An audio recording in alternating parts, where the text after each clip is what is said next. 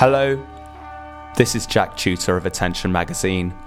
Welcome to the Crucial Listening podcast, where I speak to musicians and sound artists about the 3 albums that are most important to them. I'm sorry about my gruff voice. I went to Glastonbury last weekend and sung all of Radiohead's songs for them. So that's why you've got this unpleasant tone coming at your ears right now. I won't keep you long. I know it's not very nice. But my guest this time is Lawrence English, an Australian sound artist who has released a lot of my favourite music generally, but in particular his most recent album, Cruel Optimism, is incredible. It feels like a particularly pertinent album to have on my person right now. There's a real sense of emergency and imminent meltdown, which feels like a very appropriate soundtrack to the current sense of disarray and impending disaster that we face in the UK, as well as in other places globally. It's beautiful as well, which seems strange to say. Terrible and beautiful. But he worked with loads of collaborators, and we start this interview by talking about his experiences making this record. And in fact, those conversations run through our entire interview here. They keep coming back in, his experiences, and that's largely due to the choices that he made in his albums that he picked. There are a few of his recent collaborators included in the list of artists that comprise his most important albums. He's wonderfully articulate, a really fascinating person to just listen to. And so this one was an absolute treat. You can find more information, including links to Lawrence's work and Room 40, as well as links to more information on the albums he picks at attentionmagazine.co.uk/crucial listening. Anyway, on with the show.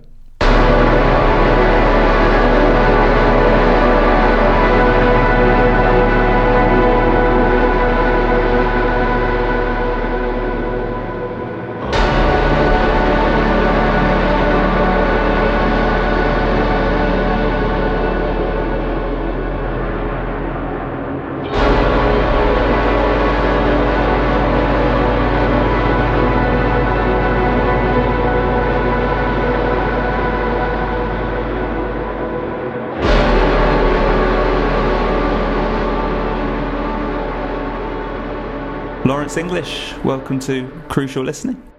Thank you for having me. Thank you for coming on. So, as I'm speaking to you, you've only just recently returned from a trip to Tbilisi in Georgia, where you were performing as part of Soul Festival. Is that right? Yeah. I've just recovered from the jet lag. I can say it's an unusual circumstance that I get jet lag, but I think because it was such a short trip, my body did not acclimatize at one end and then decided to be extra hateful when I got back to this end. So I've suffered, and I deserve that suffering. I mean, it's unfair to expect a human body to travel halfway across the world and then halfway back again and change hemispheres and maintain itself in any kind of order. That's a ridiculous kind of proposition, I think. So I respect my body for being hateful. I'm speaking to you in advance of doing 2 night shifts next week, actually, and then so flipping my body upside down and then putting it the right way up again. So I will be. It will give you a little reminder. Don't mess with me too much. Be gentle. So I'm going to assume that as part of your performance, most, if not all, of the material you were playing was from Cruel Optimism, your latest record. Is that fair to say? Yeah. I mean, basically the way that the set structure at the moment, there's sort of several pieces from Cruel Optimism and some from Wilderness of Mirrors, and then there's a couple of joining pieces that are, I guess, extrapolated out of the material that was part of The Peregrine. But really, for me, there's a pretty strong relationship between Wilderness of Mirrors and Cruel Optimism, so they kind of weave together, and particularly live, they kind of have the same physical capacity, I suppose you'd say. So they really sort of work together, I think, as pieces. I mean, the concert is very much about this idea of the kind of bodily affect and how sound operates on and in the body. So it's about this recognition of the body as an ear, and that's really something I've been developing probably for the last sort of 6 or 7 years in performance. But I think in the last sort of 3 or 4 years, it's really resolved into something that is about that kind of tactility of how the body, exists in sound. I'm interested because I remember when I spoke to you, did an interview maybe 3 years back when Wilderness of Mirrors was coming out, and you'd been speaking at the time about the fact that you were reflecting on the question of how to present your music in the live environment and the visceral element of listening. Has Cruel Optimism, it sounds like it's been an extension of that line of thinking, but has it led you to reflect on that question, or has it enabled you to kind of expand your understanding of how to wield your material in the live setting to optimize that physical impact? Yeah, I think when I was working on Wilderness of Mirrors, I'd kind of come out of a period of not performing very much. There was a couple of years there where really I performed as little, like less than 10 times a year for a couple of years, where I really wasn't sure about what the relation is between audience and performer, between sound and space. How is it that we kind of share an experience when a concert takes place? I was really interested in trying to find a meaning there that I didn't necessarily feel was so apparent. So after these couple of years of not quite being sure, I think I wanted to try and find a way to align the possibilities of the studio work and the live thing, and Wilderness of Mirrors definitely was that. I mean, leading into that record, I'd gone to see a number of groups, and I think I was probably a little bit just generally disillusioned with performance. I was very fortunate across my 20s and into my 30s, I saw thousands of bands. Basically, I was doing a lot of music writing and cultural review stuff. And so, every weekend, especially in my early 20s, I'd go and see between 6 and 12 bands in a weekend, and saw some incredible music. I think back to that time now and think of just how extraordinarily privileged it was to be able to go literally one night after another to see these groups. But at some point, I found it more of a problematic situation, and I think it was probably to do with my sense of how performance was unfolding. And then, as I was about halfway through Wilderness of Mirrors, I went to see My Bloody Valentine, Swans, and Einstürzende Neubauten in this period of 11 days. And a few months before that, I'd been to listen to Earth. And just between those groups, and particularly that period of like Swans and Neubauten and My Bloody Valentine, I really thought, wow, there is this physical capacity of sound to occupy the body that is really powerful and really seductive and sometimes very confronting. And I became very interested in how it was that the work that I was doing could exist in that space. So that's pretty much where I guess Wilderness of Mirrors really started to take shape, was at that moment where I realized, well, there's this relationship that, sonically I'd been exploring for a while around density and saturation and the kind of abilities of us as listeners when we come in contact with something like music, how it is that we can navigate that experience, and then flipping that into a kind of bodily experience. And I really wanted to find that nexus between the two. And Wilderness of Mirrors was, I guess, the first step into that. And then I think with Cruel Optimism, I think I'd had a lot of those experiences touring Wilderness of Mirrors, and I started to recognize what the elements were that could be deployed. And I wanted to push them further in ways that I guess historically I wouldn't have done with my work. So something like hammering a screw on Cruel Optimism is not the way I would approach sound generally. It's still very much about this question of density, but it was maybe going in a much further, pushing it to the absolute extreme of how much information I can discernibly put into a piece, but then having it very much more about this kind of attack and decay model rather than a sort of sustained assault. So it's been interesting kind of working with that. And the concerts I've done for Cruel Optimism so far have been really, I have to say, completely wonderful. The one in Tbilisi, for example, was incredibly physical. I asked the audience to lie down on the floor, this beautiful garden hall in the town there. And, there's this chance for the body to come in contact with other objects, like in this case the floor, and to sense that vibration, not just within itself, but also like from other objects and from each other, because people, when they're together on a floor, there's this kind of intimacy there. And I also became very conscious of the fact that with performance, there is this really powerful meeting that takes place, that's about a shared experience, that everyone in that room is going to experience the sound differently. And, they're going to have an interior listening to that music that is going to be their own, that reflects their past, their things that have happened to them, but we're all sharing that moment together. So I think there's a kind of interesting idea of community and solidarity that's offered in performance like that. And I'm very interested in that idea. I mean, it's partly coming out of things around, I found the new Judith Butler book around this idea of sort of performativity, like a public assembly and performativity, really interesting, because I think in concert, that's something that is there. And if we recognize it and look at it as a kind of sort of political act in a way, there's an opportunity for us to think of how it is that we relate to each other and what those experiences mean in an individuated way in terms of how it is we take in the sound, but also collectively together, that we can, be sharing time and space, but still have very individual reactions to that time and space.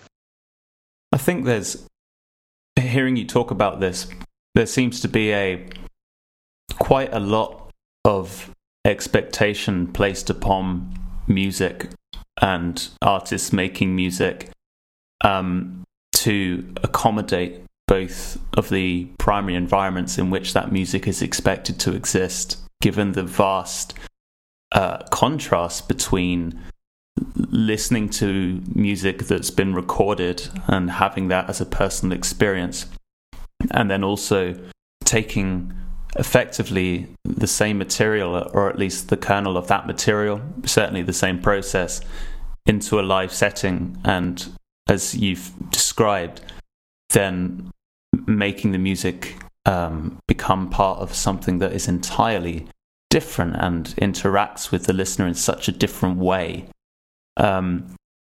It's quite bizarre now I think about it, that we expect this creative thing to perform both functions. And I think the bands that you mention, clearly they have this ability to perceive both as different entities and wield the material across both platforms and to reshape it to be optimal in both circumstances. Yeah, I think there's an interesting question around control as well. Like when you make a record, you exert a certain amount of control until the point at which that record is sent out into the world. And at that point, you relieve yourself of all control and basically say to people, this is a piece of work that you can encounter in any way that you want. You can put on headphones and listen to it while you do the laundry. You can sit in a black room and put it on a loud hi-fi and be completely absorbed in it. Or you can sit on the tube and read a book and be generally distracted and use it as a kind of an audio blockout blind for the sound around you. So I think that's a very interesting thought for how it is that music kind of exists in the world, like as a kind of recorded object.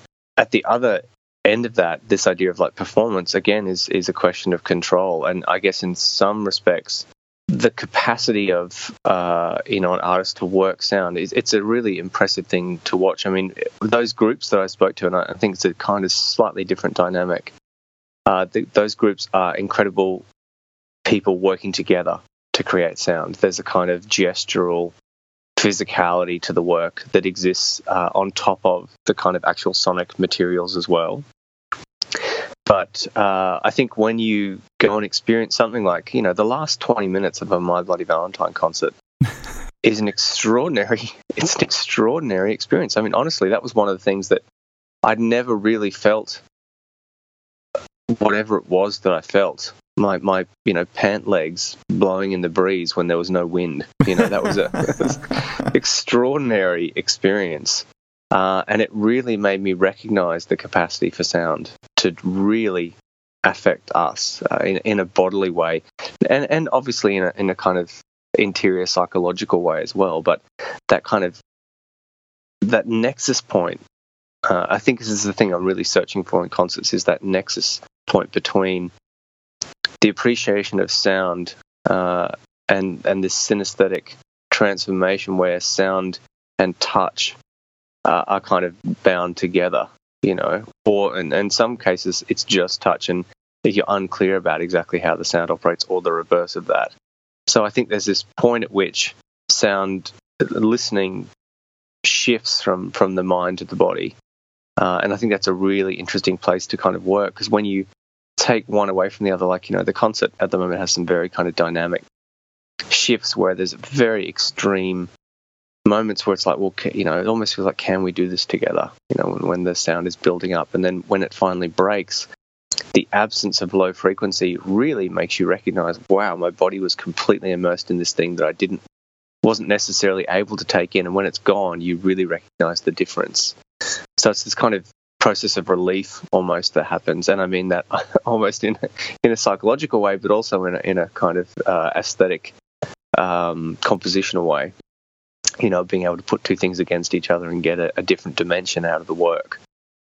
So I think, at its best, music really operates at those two levels, particularly in a performative situation. In a kind of studio or home listening, recorded music medium, it's a very different relationship. There's a detail that can exist there that maybe is more difficult to replicate under certain circumstances in a live setting. But that's the kind of beauty of it. You don't want them to be the same. If they are the same, it's boring, completely, utterly, decimatingly boring. And I'm trying to avoid this sensation of boredom. And I mean, that's what's made me so excited recently about rediscovering different kinds of performance work. I mean, that I found it completely invigorating, these three groups during that period. And I've since that time had a number of other experiences with music where in a live setting where you really just realize the capacity for it to speak to us in a way that's really unlike other kinds of communication mediums. That's the beauty of it. Well, this could probably work as a good segue into talking about one of your picks, because I imagine we'll talk in greater detail about the effect of music on the body and the bodily experience of live performance, at least one other point during the selections that you've made. So I'd like to ask you to put forward your first choice as an album that you've picked for this crucial listening selection, and if you wouldn't mind as well just explaining why this is important to you. I've chosen the first one. I've chosen is Swans Filth record, and I mean it's an interesting choice, I think, in that, I mean, one, I obviously have a huge admiration for Swans as a group, and as a group of musicians. They, over various periods, they have really created some very powerful emotive work, but also affective work in a way that not a lot of groups have, I think.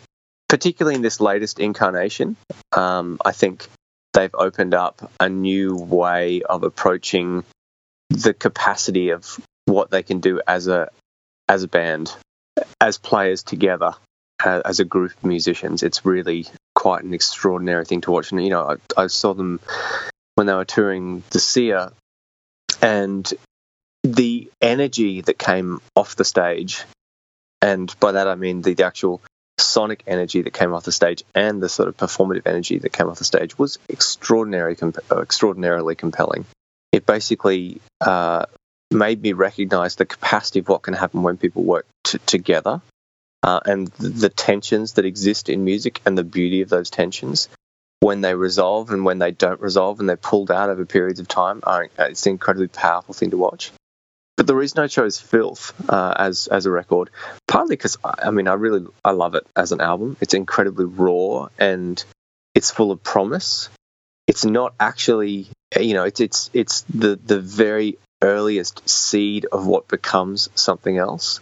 And within that seed, all the DNA is there. You have Michael Jura's voice, and his kind of particular way of using, during that period at least, these very kind of tight phrases, very sort of heavy hitting phrases.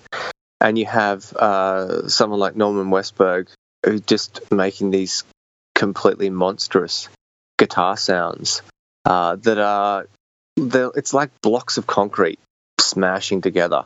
That's really how I think about Filth.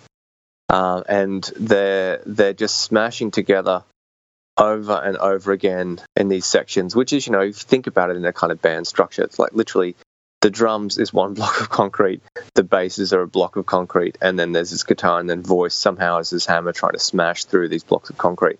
It's an extraordinary sense of kind of raw punk energy, unformed, unrestricted, unsure at times. And I found it really interesting talking to Norman. I had the great pleasure to kind of talk to him at length about the process of, basically him joining Swans and the early recordings of those records. And, from talking to him, it's so much clearer now. I can hear them kind of racing to each other during the pieces in the record, because they were not really sure how some of the structures went. It was just like the guitar was high and then it was low, and that was kind of it. And you just made a noise, and then you made that same noise, but it was slightly longer or different, and that's how it kind of grew. And you can hear that in the way that the pieces are recorded, and I love that. Just desire to make something happen, and just to get the pure force of that thing to exist. And I think for me, partly as well, I don't work that way. To the work that I do is about process and about transformation in time.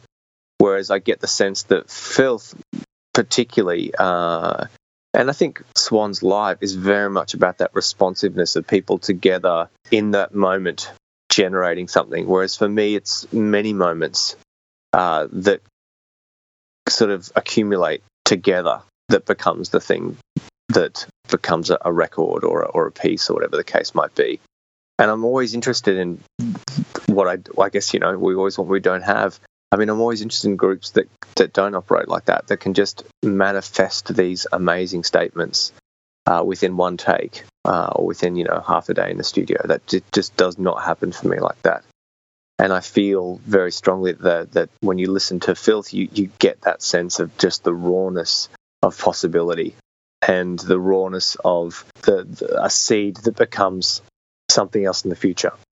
Yeah, I think for me, I can vaguely recall first hearing this record, being pretty blown away by.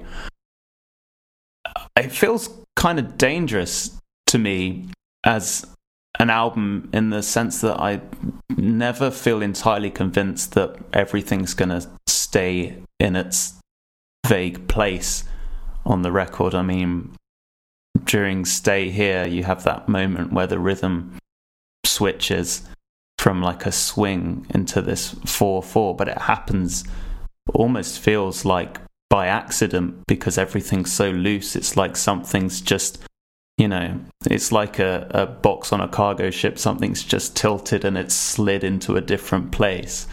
I don't know if you can recall when you would have first heard this record, or where. Is that something that you can bring up? It would have been in the 90s. There was a period where, I mean, we had a great record store in Brisbane called Rocking Horse that is still around. But during the 90s, I think for a while there, I was their number one customer. I'm not joking. I think I was the number one customer at the record store because basically I was in this very fortunate position after when I was at university and after I'd left school. I was running a fanzine and I started writing for the local street press here. And during that period, CDs still had a currency. You know, they were really a thing. You could get a CD and you could take it to a shop and they would buy it. And often I was doing a lot of reviews of lots of different music, some of it that I was really interested in and other stuff that, you know, quite honestly, I wasn't that interested in. But I was curious to know about it. So, you know, I'd review something and if it didn't work for me, then that's absolutely fine. I can still listen to it critically. I would take those CDs and go to the local another record store that bought secondhand CDs, and I'd go in there with, you know, some weeks we'd get, you know, 40 promos. So I'd take those in and I'd trade them in and I'd get some money, and then I'd go to the other record store and I'd buy, you know, 5 or 6 records with the money that I got for the 40 that I traded in. So I did this, you know, for about 5 years. And during that time, I developed a quite strong relationship with some of the record buyers at the store, who to this day I'm still very friendly with. And they actually recommended Swans to me a couple of times. There was a period where some of the material, I remember when Great Annihilator came out, that was a period where I really reconnected with. I'd listened to some of it before, but something about that record really twisted my interest, and I at that point was very conscious of Swans as this sort of entity. And I guess that was the end of that kind of great period for them. But I combine Body to Body and Job to Job and Filth together as an experience. And actually, to be honest, I like to listen to them in that way, because those early live recordings I think are absolutely phenomenal. I have some great Swans bootlegs from 80, 83, 84, 85. And I really love that period. I would love to have gone to hear them live during that time. And because I think partly what's interesting is when you think about it, and I've spoken to a lot of people that went to hear Swans during that period, you know, a lot of people describe this idea of it being very loud. But, what's interesting is, you know, obviously Swans is still described as loud. But the loudness now is about this physicality. You know, it's about the kind of heaviness of the sound off the stage into your body. Whereas I imagine that the loudness then was about this high-pitched feedback, noise, mid-band assault. I spoke to a friend of mine who I believe we'll probably talk about in a few minutes, Chris Abrahams, ironically, who saw Swans in the 80s in London. He said it was just like the sound pushed you up against, you wanted to get as far away from it as you could, so you'd sort of stand at the back of the venue trying to kind of escape this assault. And I think that's it was a very interesting description for me, because I said to him, well, what, you know, is it about? And this different kind of frequency. And he was like, yeah, it was very high pitched. There's a lot of feedback and, you know, a lot of energy off the stage out of the amp. So I think it's interesting to kind of contemplate how that shift happened and how people understand loud and noise. You know, I think that's what, for me, Swans were one of the few bands that really kind of addressed that question of like, well, actually, what does that mean when someone says it's loud? You know, what are they really reacting to? And I found that kind of interesting. So when I listen back to those early live recordings that sort of sit alongside Filth, and I kind of get a sense of you know, you can tap into whatever that feeling may have been like. You know, you're never going to know, but you can kind of imagine just from the sort of like ferociousness of how those live recordings are. On the subject of different iterations of loudness, I feel like at the moment, or, you know, in the most recent incarnation, which is soon to be coming to a close, they almost seem to be working with the loudness of duration as well.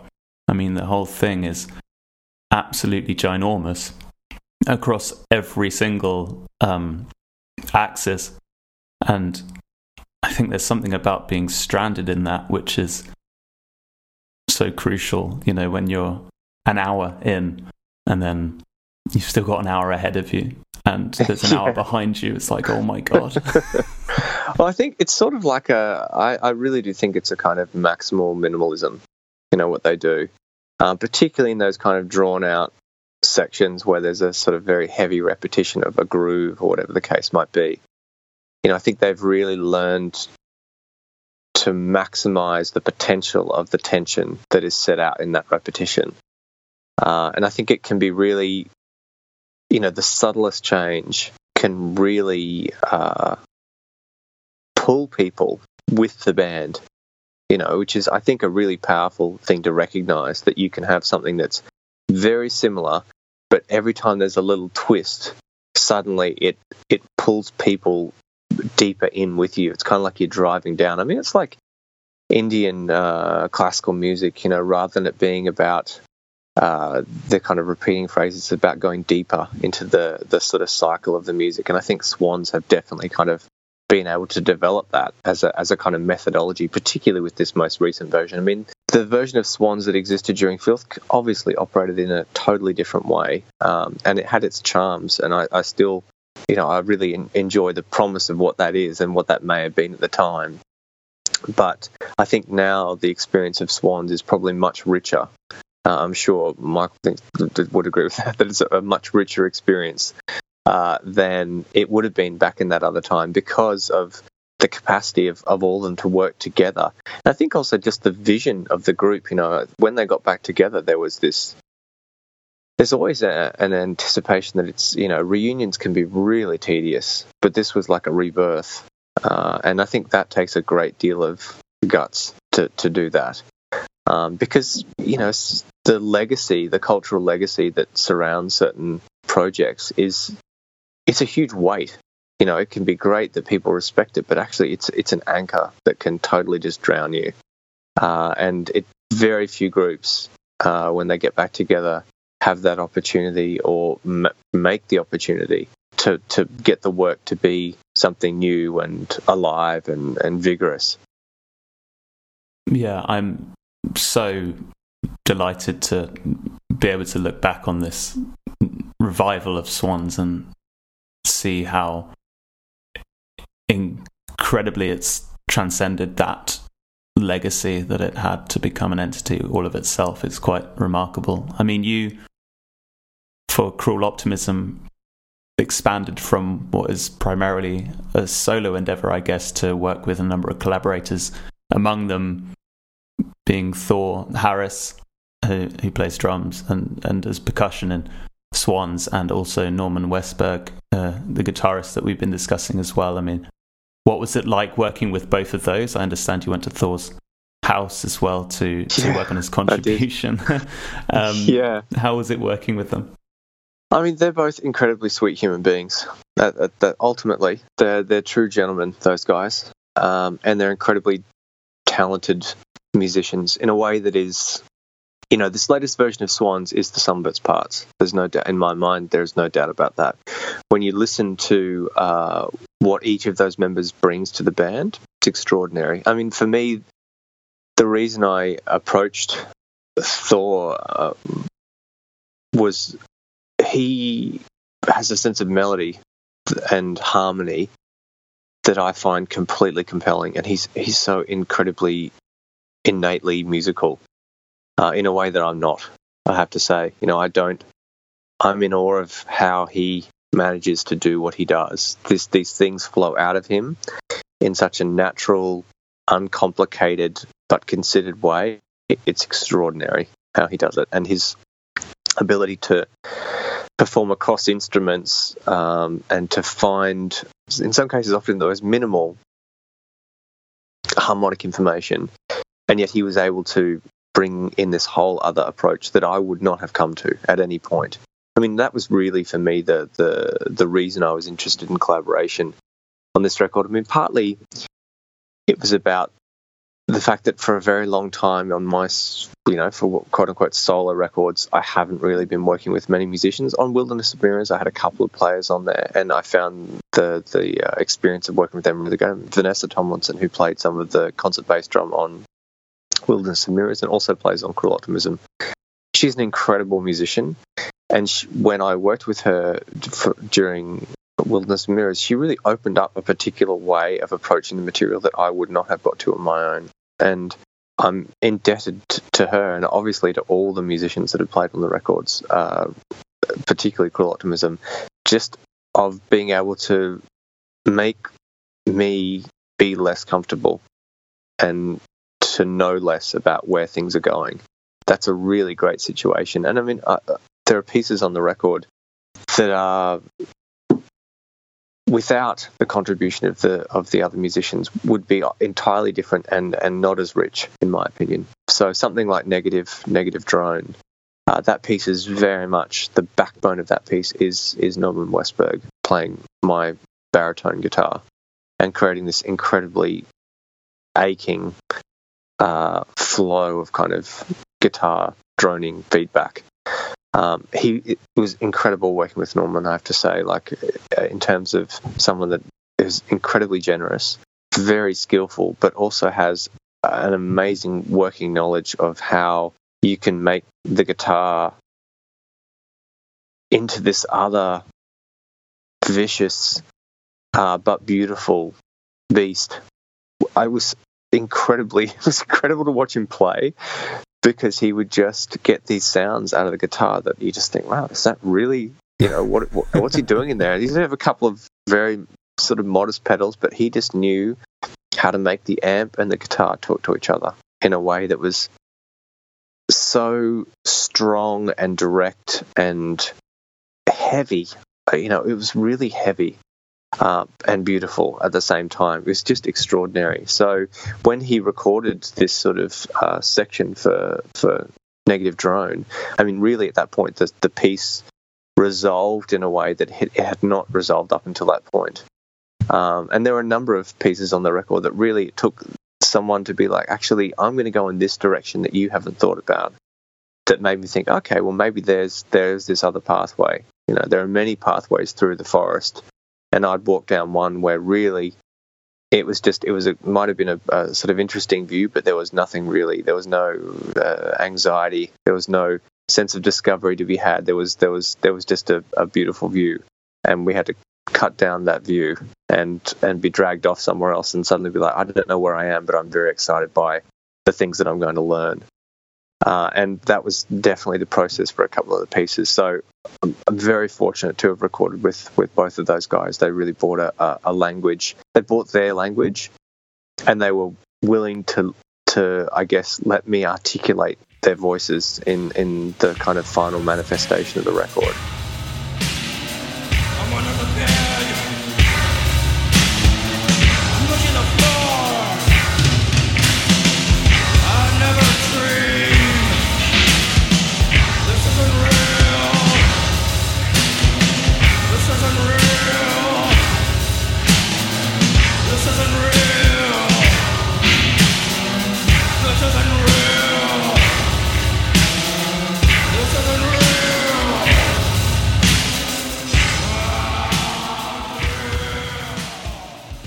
Well, look, it seems like an appropriate point for me to quickly express how much I'm absolutely loving Cruel Optimism. We'd need a second part of this podcast for me to gush to an extent that actually felt like I was saying everything I wanted to say. But just so you know, the record is becoming more and more crucial, I guess, to my I don't want to say life, that sounds almost hyperbolically grand, but I mean it's become on the edge of my life right now, and I keep coming back to it. We're recording on the day of an election over here in the UK, and it feels particularly pertinent to be listening to a record which feels like it's shaking me by the shoulders and making me consider the world in which I'm existing right now. So thank you for providing me with a listening experience, which, you know, on a day like today is the slap around the face that I need to get on with it and make a decision that I'm going to be happy with. My pleasure, and yes, we should all be slapped in the face every once in a while. A little bit of a shove once in a while is an important thing, just to wake up. It's very easy to daydream your life away and daydream the world away. And somehow we seem to have a lot of it's, even if it's not daydream, if it's just apathy, whatever it is, that we need to be very present right now, because it's a very, very, it's always a very complex situation, but somehow right now I think it's never been more bewildering but critical. We're at a real juncture. We're at the death of the 20th century right now, and the birth of the 21st century. This is the year, I think, where we switch. It's never really the date that turns the century over. There's always a period after one century. Like the 20th century erupted kind of on the back of World War One, and I think the 21st century is going to erupt on the back of whatever the hell you call this period now. Who knows? We should go to your second choice, if you'd like to again introduce this one and talk about why this is important. Yeah, well, I picked a record by David Toop, Black Chamber, and I picked this record for a number of reasons. It actually has some of my favorite sounds, like just pure sounds on it, that I find myself thinking about, or trying to emulate the sensation sometimes in my own work of how they make me feel. David is an incredible musician and curator, writer. He's, as far as I'm concerned, one of the most inspirational figures that I've had the good fortune to come in contact with. I personally owe him a great deal. He was one of the first people that I invited to Australia in the early 2000s, and was incredibly supportive of the idea of Room 40 and what Room 40 was doing in terms of reaching out to the rest of the world and trying to get a kind of community interacting between the sort of great southern continent and everywhere else. and he really did encourage me to kind of keep going with it. It was him and a number of other musicians that really were very generous in those early days, where I was, to be completely honest, I was very unsure about what Room 40 was and what it could be. And not just Room 40, but also, in my own work, I really was not sure of the capacity for the work to speak to anyone. And David was incredibly kind, very generous, offered to collaborate together early on, and those experiences were valuable, incredibly valuable for me in terms of building up my capacity, I think, to take the work seriously and to recognize what it can mean to other artists, but also with an audience. So I've always been a huge fan of his work, and this was a record that he made, this Black Chamber record he made during that time where I first got to know him. So I think it was probably one of those records that in a sort of I had a real-time relationship with, whereas, some of his earlier records, all the way back into the 70s, I have a huge admiration for, but Black Chamber has this very particular place in my heart, I guess you could say, for two reasons. One is this piece, Apartment Thunder, Eros Sacrifice. I think that piece, for me, is one of the most haunting, uneasy, but beautiful pieces of music that I've ever heard. In fact, the whole record is it's like you're listening to music in your dreams. David Toop, I think, makes the music that is the soundtrack to the weirdest and most uneasy dreams that I have. In that it's not quite, it's tangible music, but it's still alien, and you don't really know what's next, and you don't want to know, because it's this kind of constant opening out of itself. It's just exquisite in a way that I can't really explain, and I'm constantly amazed by what he does. And the other piece on that record is Black Chamber, the sort of title piece, which has some of the most amazingly beautiful sounding guitar you could ever imagine. Absolutely, just profoundly washes over you with this kind of rich sort of southern sound. It's amazing, and I always I find myself returning to that track over and over. Also, the kind of the nature of the drum in that track and the string parts that I'm pretty sure were actually done by Tom Rochon, who's from Los Angeles, who'd supplied David with these string sounds, and David wasn't really sure what to do with them, and they ended up becoming part of this track. And I think there are a couple of pieces on the record where they happen, and they're so the relationship feels unnatural but so natural at the same time. It's amazing, to listen to music like that where I'm not sure where it comes from, I'm not sure where it's going. I really enjoy that sensation of being unsure of where a record's going to take me, and if I'm allowed to go there, actually, is part of the question as well. Like, can you really go to where the music's taking you? Do you have the permission to be part of it? Particularly something like that Apartment Thunder track. I listen to that, I think, like, really, am I allowed to listen to this? It's a great feeling.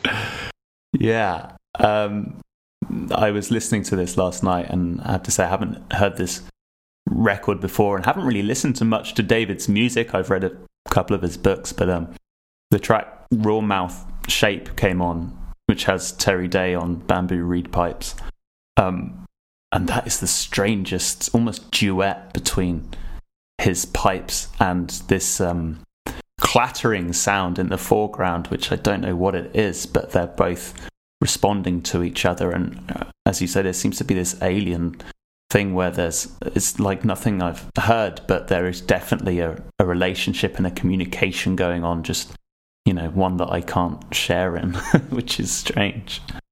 Yeah, that's a great description of the record. You don't know what these instruments are. Are they instruments? I mean, the electronics themselves to me sound not like electronics sometimes. This weird blurring between what is the source material for these sounds, and why is it that when you put 3 or 4 of these elements together, they form this other completely foreign listening experience. David just has, I mean, even like David's voice in the record, these kind of like whispered conversations that sort of float around in the piece, I find really uneasy, but completely, I mean, strangely for me, quite calm, because I know David. He's a very dear friend. So when I hear his voice, even though there is this kind of sinister whispering going on, I still feel kind of at ease that, oh yeah, I'm in good hands. I'm in very capable hands. So it's a very personal selection, but I think it's one of these records, and I mean David's work generally, I think, he just has such a personal language that he has managed to develop over these decades. I hear his music and I know straight away it is his work. There's something about the way he puts together elements and the space that he leaves between them, this sort of sensitivity to presence and absence that is just completely unlike anything else. So, I mean, I'm sure this is one of those records that I will consistently return to in my life and always draw something different from it, which not all music offers that possibility, but certainly I think David's music generally, it does.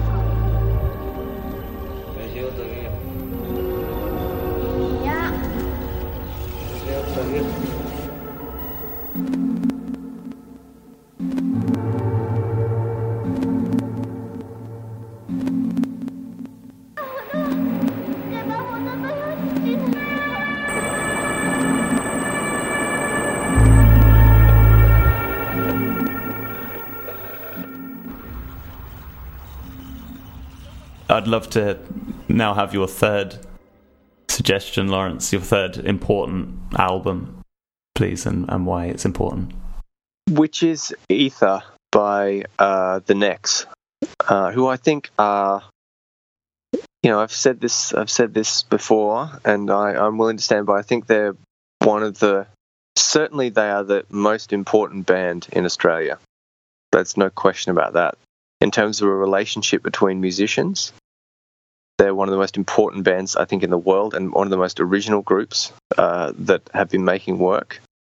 And each of them individually are genius musicians in their own right, but when they come together, there is this transcendent quality to how that they play together that is just absolutely magical. In a way that, you know, I would have sat through many hours, probably in excess of 30 hours of the Next Music Live, and I have never once felt anything but being completely engrossed in what they do.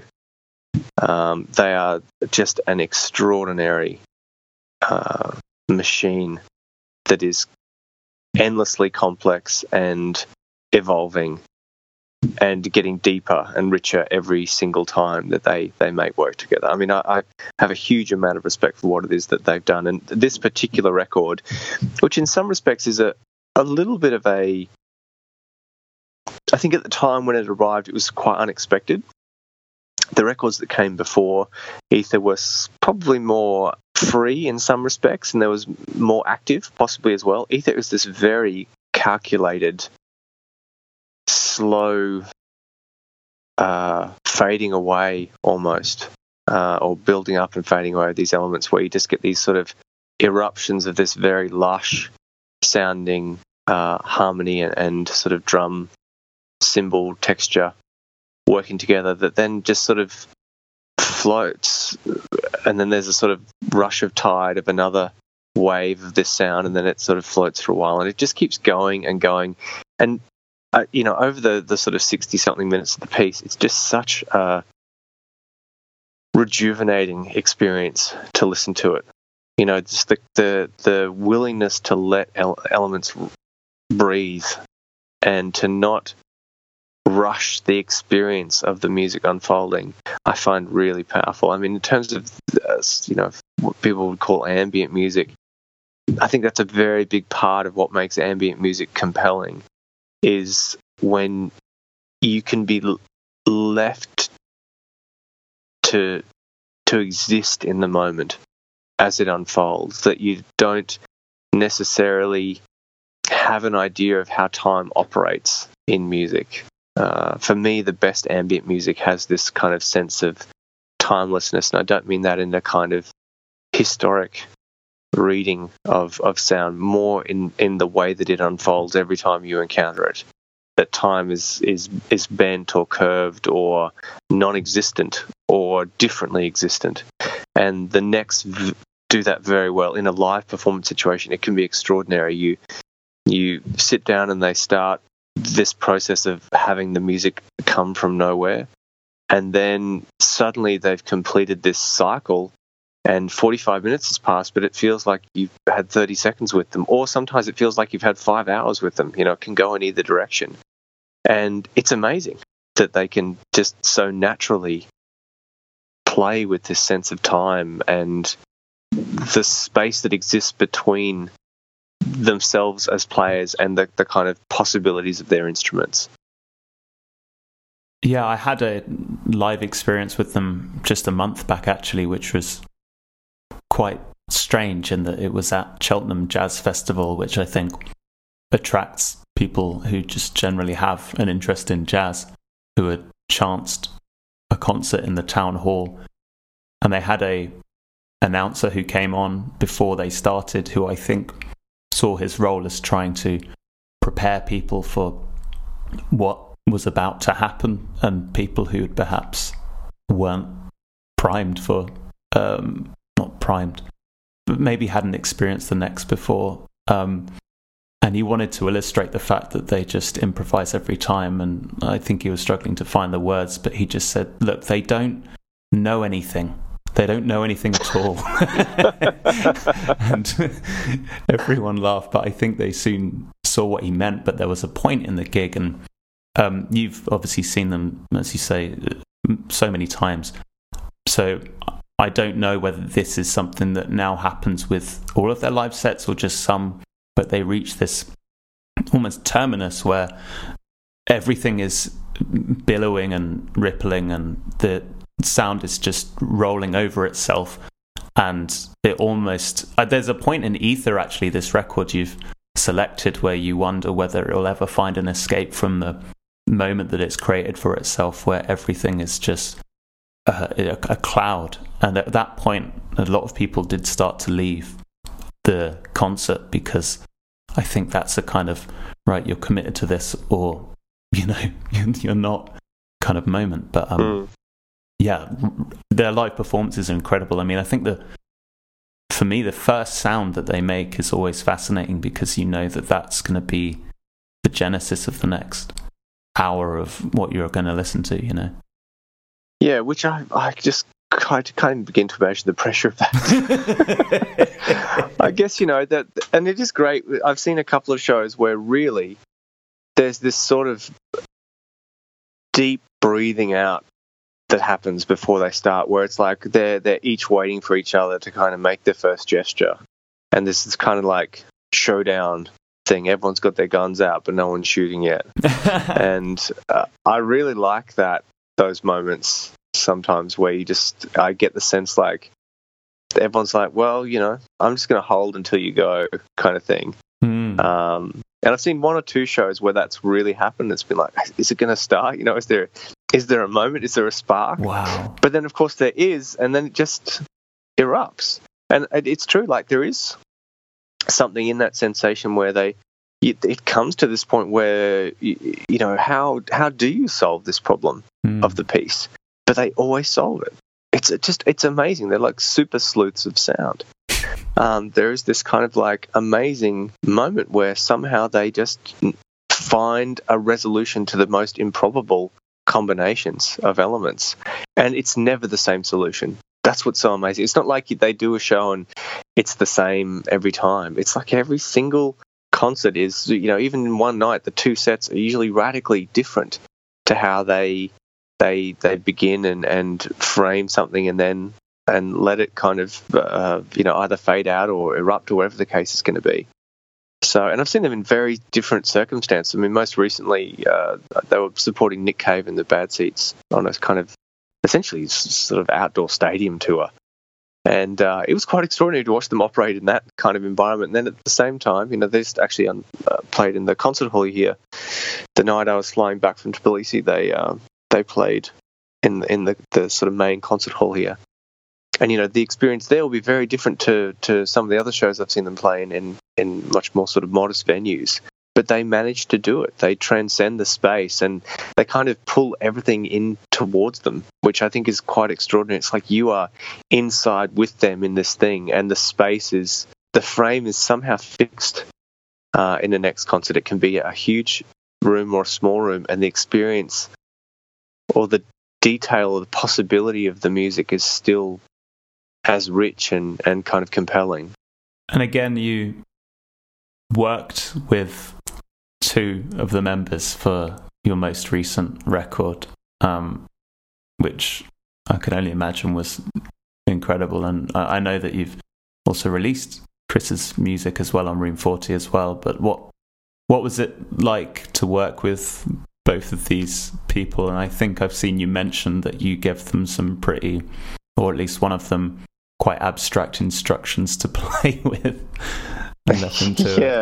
Yeah. I mean, Tony's contribution was the second part that was the very genesis of Cruel Optimism. Mats Gustafsson had recorded some saxophone for me very, very early on. In fact, actually, as Wilderness of Mirrors was wrapping up, I did this other session with him. And that was the first piece. And then Tony was the second. And I was interested to see how it was Tony would approach this kind of material. And it was, you know, he was very generous, recorded basically 80 minutes worth of material for me. Wow. And within that 80 minutes, there was probably like about 7 or 8 that for me really twisted the early beginnings of Cruel Optimism and made me recognize two things. Sometimes, critically, it made me recognize something that I'm not interested in, which is actually for me one of the most important parts of the record. The things that aren't going to fit are as important or more important than the things that do fit. And there were these parts where I thought, I love the sound of this, but it is not part of what I'm doing. And it's not within the orbit of the greater sort of scheme. So that was very helpful to have those. And at the other extreme, we had these moments where it was like, these sections here are exactly the kind of textural capacity of percussion and drums that I want to have within the record, and some of the kind of, it's almost like the way he creates white noise with a snare drum is extraordinary. You know, that and his ability to play the cymbals. I mean, that cymbal playing on Ether is just so amazingly reduced, but completely rich at the same time. Like, absolutely, you'd need be nothing else because it's everything, you know. And so having Tony do that was massively helpful in that first kind of period of starting the record out. And Chris, you know, is another one of those people that just has the most incredible sense of harmony. I mean, his solo records, I have a very strong memory of listening to Throne before. At that point, it wasn't a record that was going to be part of Room 40. He just said, I've made this solo album. I was playing at the Nano Festival, and I went over to his house after a gig. And he said, I've made this solo record. Do you want to have a listen to it? I was like, yeah, of course. You know, I'd love to have a listen to it. And we were sitting in his living room, and he kind of had the lights were very dim, and he just put it on. And I remember listening to the thing like, oh, holy shit, this is the scariest music I've ever heard. You know, and I didn't know where it had come from. It had that same quality a little bit, and I think he does share something actually with David Toop in that regard. That I am uncertain where the music comes from inside him, but just generally, you know, the sound that he got on that Throne record, particularly the kind of positive organ sound that he generated out of that instrument, is just so foreign and uneasy and without reference point, you know, in what you usually consider the real world. It's just so, I don't know, I found it really, really unsettling. And I was, of course, completely obsessed with releasing the album pretty much straight after that. And all of his records, I think that we've, you know, that I've had the pleasure to be part of, share that quality of being unexpected. And I'm always surprised when he sends me music to put out. And honestly, with Cruel Optimism, he was, you know, absolutely critical again in sort of flipping some of the harmonic capacities of the music. I'd sent him, you know, quite poetic instruction for the way that you know, he could approach some of the material, and he, whether or not he paid attention to that or not, he got so much more out of it than I could have ever hoped that he could bring to the table with just some in some cases very simple gestures, and they became the foundation of a sort of density around harmony in some of those pieces that was critical and sort of shaped a certain capacity of the record, actually. So, I mean, I'm hoping in the future there's a chance for me to work with him and with Tony again, because I think they both have a very particular sense of the way that they approach their work. And I like that it's so distinctly their own. When you listen to Chris's piano playing, his sense of, you know, the way his fingers move across the piano, you know instantly it is his playing. And it's the same for Tony. He has these very direct, and for a drummer that's really something, you know, that he has these very direct gestural codes that are constantly in different iterations, but are very, very compelling. I think when you hear them, that there's a sort of intensity to them that is unlike a lot of other drummers, I have to say. You know, he has a language that is very, very much his own, and he's developed so strongly, I think, particularly in the last sort of 10 years, there's been this other layer to the way that he does what he does that is just so quite unbelievable that people can, that someone, a human being, could hold that sense of multiple senses of time in the same moment. Yeah. I mean, a good illustration of that is the latest record the Next put out, Unfold, where a lot of his drumming on that album is absolutely insane. I don't know, have you heard that record yet? Yeah, I have. Yeah, I'm like 100% Next. You could say Next fanboy. I think that's absolutely fine. I have no problem. Every time a new record comes out, the first thing I do is generally order it. And then I'm constantly like hassling Chris, usually because I'm in touch with him quite a bit. And now Tony quite often as well. So I'm always like, so, you know, when's the next album coming? You know, they're like, oh, for God's sake, just shut up. Just let us do what we're going to do. And like, come on, guys. You know?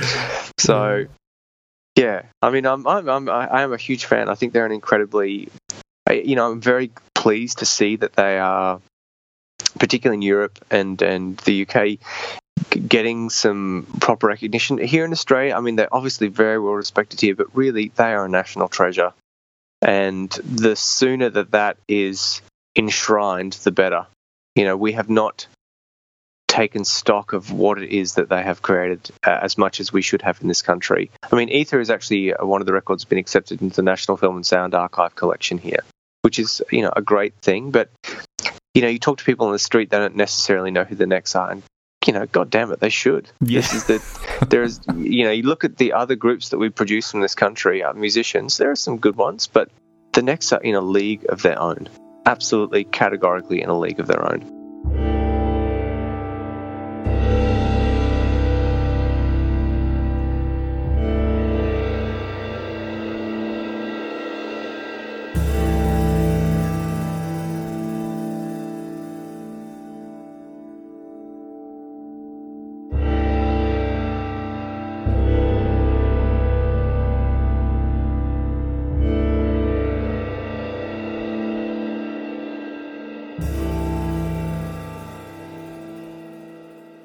You spoke a bit earlier, and in fact throughout this discussion as well, with a conversation about Swans, you know, reaching out to these people to collaborate on Cruel Optimism, and I'm fascinated, particularly as someone who, as you've said yourself, primarily works predominantly solo. What were you driving for when you reached out to these particular musicians? Was it something sonic that you had in mind that you wanted them to approximate or capture, or was it a spirit of a particular person that you thought would make would be a important presence on the record? I think always when you invite someone, you have something about them, you know, in terms of their capacity as a musician in your mind, whether or not that's a sound or a kind of sensation that they've given you in the music that they create. I'm not quite sure. It's probably both or one of those things. For me, I admire their capacity as players enormously, and I think, you know, I've probably had ideas in my mind about what it was that they could potentially bring to a piece, and you know, specifically I would send people pieces, you know, that it wasn't like here's the whole thing, you know, play on it. It was like, this is a piece, or this is a section of a piece, and I'm interested to know what you could do with that. So clearly there was some kind of thought that there would be a possibility for the languages to kind of come into unison with each other. Or not, you know, that they were going to provide another vocabulary that wasn't there in this phrase. But what almost always happened, whether it was, you know, recording live in the studio with Norman and someone like Thor, or whether it was doing it remotely with someone like Chris, or, you know, Heinz Riegler as well, another musician that played on the record, incredibly important to a number of the pieces. Their contribution far exceeded my initial thought of what it could be. They unlocked this thing. They opened up the pieces in a way that I just didn't even, you know, I couldn't even see the door. And they found the door and then they opened it. And that was really amazing for me. And I think, you know, the record, it opened up a sort of sense of possibility that would not have been there had these people not kind of contributed to it. And the thing is, like, not all of the contributions are used on the record. You know, there's a lot of material that is not part of Cruel Optimism, but the moments where there was this opening out were, you know, that's where the richness is. That's where the dynamics of the record kind of emerged. And obviously there are other moments where it was about this alignment of either stacking in some other kind of harmonic thing to really flesh out a particular sort of phrase or something like that. But more often than not, the contributions really, they were this driving force that, you know, made me reconsider what I thought were fixed positions. And that's really important, particularly during the process of making a record. And particularly for me, with the way that I make a record, as it being a much longer. It's not a kind of live in the studio situation. It's something that takes many, many months, and in fact years in the case of Cruel Optimism to be made. Musically, it was an incredibly provocative environment that isn't always possible to do in a solo situation. I mean, when I talk about these groups like Swans or the Necks, what I'm impressed by, and in some respects amazed by, is the relationship between the players. You know, that they have this very different languages in a way, but somehow they find meaning between each other. And I guess for me, part of the process of this collaboration was a similar kind of journey. You know, what could we talk to each other about, and what language would we use if we were going to have that conversation? And you know, I might offer some kind of provocation towards something, and then someone else either responds directly to that provocation, or they send me a provocation in return. And more often than not, it was this sort of two-way conversation that took place, even on the remote collaborations. You know, it really was this dialogue that went between us. And I think for me, that's something I've really grown from. You know, and it's good to be able to say that. I mean, I've been doing this quite a while, and I'm still surprised by it. I'm still surprised by what people can bring to a situation, and not even just musically. Sometimes it's socially as well.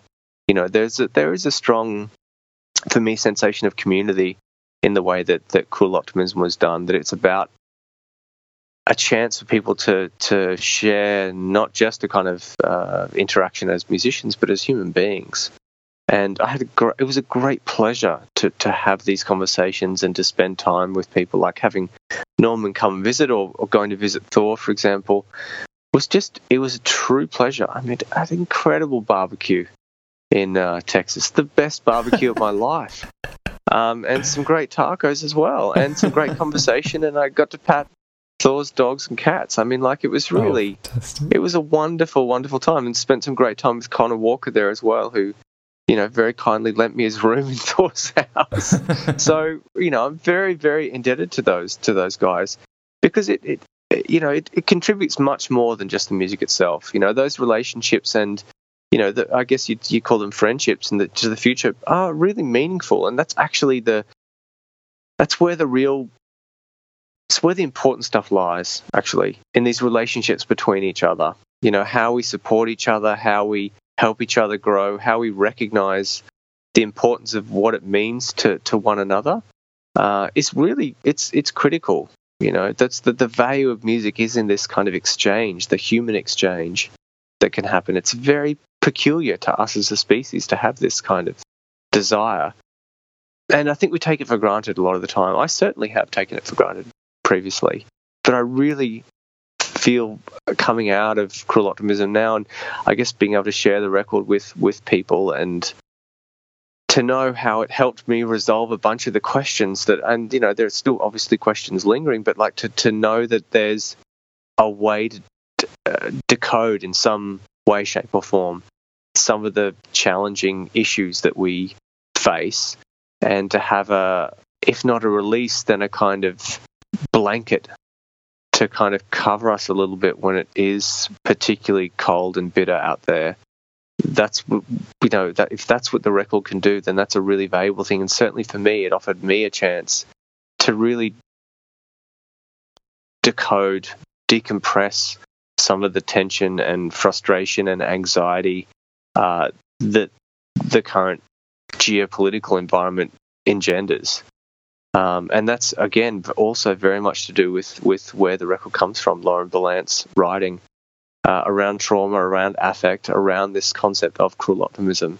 You know, I'm as indebted to her as I am to the musicians. I mean, the record is a culmination of all these things coalescing with one another, and me trying to, in some sense, control that, but also let it be controlled by it. You know, this wonderful kind of give and take that goes on when you're making work. So I count myself incredibly fortunate to have had these experiences, and I'm very happy that this year I'm able to share that with people in a concert situation, or whether it be, like you say, private listening to the record, or whether it be in a sort of performance situation. It's a really wonderful thing to be able to share the work. Speaking of which, I think I read online that you're due to bring this over to Europe in October. Is that right? Yeah, I'm going to come over at the end of October, hopefully for a week and a bit, and then probably back again in November for some other festivals. I'm actually coming in August as well to do a couple of shows in Poland and Slovenia and Spain. But it's a very quick visit in August. But I'll be spending a little bit longer at the end of October. So hopefully some shows in the UK, but certainly some in Europe. I mean, Semibrieve Festival is already announced, and I'm very, very happy to be sharing a bill with Gas and Death Prod. Two musicians that I have a very deep affection for, and there's a bunch of other people playing as well that I'm very, very much looking forward to listening to. So. Yeah, hopefully I can actually catch some other performances while I'm there. That's always the cruelty of touring. You can go to some amazing festivals. I'm actually very happy. I will be coming over to do a festival in Poland in August, and the invitation is from Michael Girard, who I think is curating one of the stages. So wow. I'll be very happy to be able to hear Swans in this configuration, because I haven't actually heard the band since I saw them in 2012. So it's been quite a while since I've heard Swans. So I'm very much looking forward to it, because I've been touring the last few times they've been to Australia, and when I've been overseas and they've been overseas, I've been touring in other places that they haven't been. So occasionally these serendipitous moments, they're very, very good to celebrate. Absolutely. Well, I hope that is as rewarding as I imagine it will be, and it sounds like another brief trip to Europe is an opportunity for you to flip your body on its head and get a lot of jet lag as well as a souvenir. So, exactly, it's win-win. And I don't know if there's anything else, Lawrence, you wanted to mention in terms of what you got coming up, which I know is a whole ton of stuff, but I don't know if there's any kind of choice things that you wanted to mention. I've got two new projects. One is called The Visitors. A few years ago, I was going back and forth with George Romero, actually trying to get him to come to Australia. And unfortunately, he couldn't come in. I mean, we had him coming, and then he actually got a film project up, which hasn't materialised. I don't know what exactly happened there, but he wasn't able to come down because he started principal shooting on a film project, which I was hoping was another zombie film, but I didn't get any details about that, so I guess it wasn't that. But I was very interested in re-soundtracking Night of the Living Dead, and it's quite a difficult film because of the way it was mixed to kind of extract the audio out, and there's a new version that's just come out that I still think has a mixed audio track. So it wasn't possible to do it, but I have made a piece which takes one very intimate scene of, I guess, the first time that you see the zombies in the film wandering around. Because I think, as a cultural phenomenon, the zombie has come to represent a lot more than just a sort of horrific character.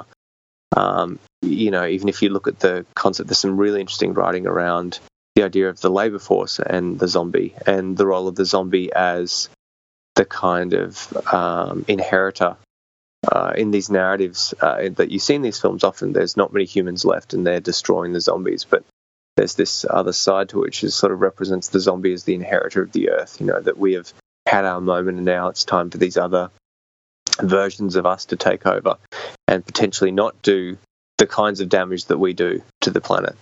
So there's a lot of interesting writing around this idea of the zombie. So I was very curious about that. So I developed this piece called The Visitors, which extracts that little section, which in the film is about 3 or 4 seconds long, and I've actually made it 50 minutes, slowing it right down so you have this kind of gentle light play that happens in this very, very heavy, low-frequency, minimal kind of landscape of sound that goes on. So I'm actually going to present that next week at the Dark Mofo Festival in Tasmania. And then the other piece that I'm starting to work on is actually, it's called Wayfield. It's going to be a 12-hour performance piece that I'm going to be delivering on a beach overnight from dusk until dawn next year. Actually, it's on exactly the same time as we have the Commonwealth Games here on the Gold Coast, and it's on during the Commonwealth Games. So I'll be doing 12 hours of this very kind of minimal, reductive, tidal sound tides kind of piece on a beach, and people are basically invited to come and sleep overnight inside the sound field on the beach. So that's the next major thing that I need to start working on, because obviously 12 hours of music is quite a lot of music to be generating, but that's the joy and the curiosity of a project like that. And presumably you'll be working on these new projects from the comfort of your brand new studio, or reasonably new studio beneath your house, right? Yes. I will be definitely exploiting the wonders of architecture. I've just built a negative space, I think is the name of the studio. And basically, I live in a stilt house, so it's lifted off the ground, and I've built a large kind of sort of bunker underneath it. And it's a fantastic opportunity to sort of set things up. I mean, there's a whole section where we have the label set up, and then there's a kind of recording and mastering section here. So a lot of the work that I do is based out of here, which is very, very luxurious, to be totally honest, to have this much space and to have access to the instruments and have opportunities to record and mix here is just absolutely fantastic. So I'm counting myself very fortunate, I have to confess. Well, likewise, it's been amazing to have quite a sizable chunk of your precious time, particularly with a 12-hour piece looming on the horizon. Thank you so much for taking the time to chat to me about both your music and the music you love, Lawrence. This has been really nice. My pleasure, Jack. Thank you. And to everyone listening, I'll see you next time.